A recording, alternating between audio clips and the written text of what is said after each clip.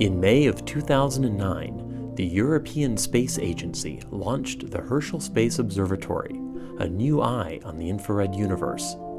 Its 3.5-meter mirror is the largest ever put into space, and it reveals the far infrared sky with unprecedented clarity.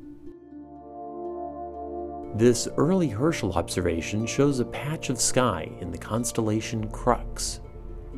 Warm Milky Way dust at a wavelength of 70 microns glows blue, while cooler dust at 160 microns is red.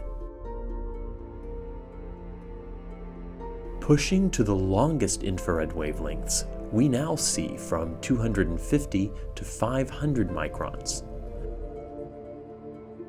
The orangish filaments trace the very coldest dust in our galaxy, only tens of degrees above absolute zero. These two images combine to make a spectacular ensemble spanning Herschel's full infrared range.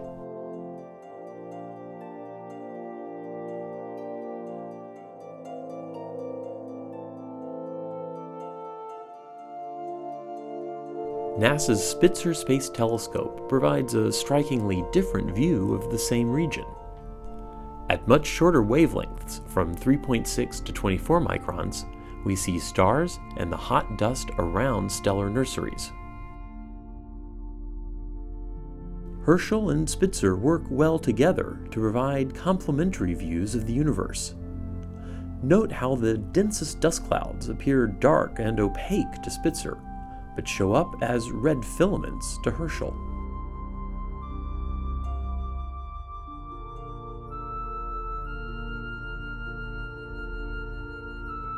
The combined Spitzer-Herschel image reveals the full range of cosmic dust temperatures, from the cold and red to the hot and blue. Together, these two observatories give us the most complete view to date of the infrared universe.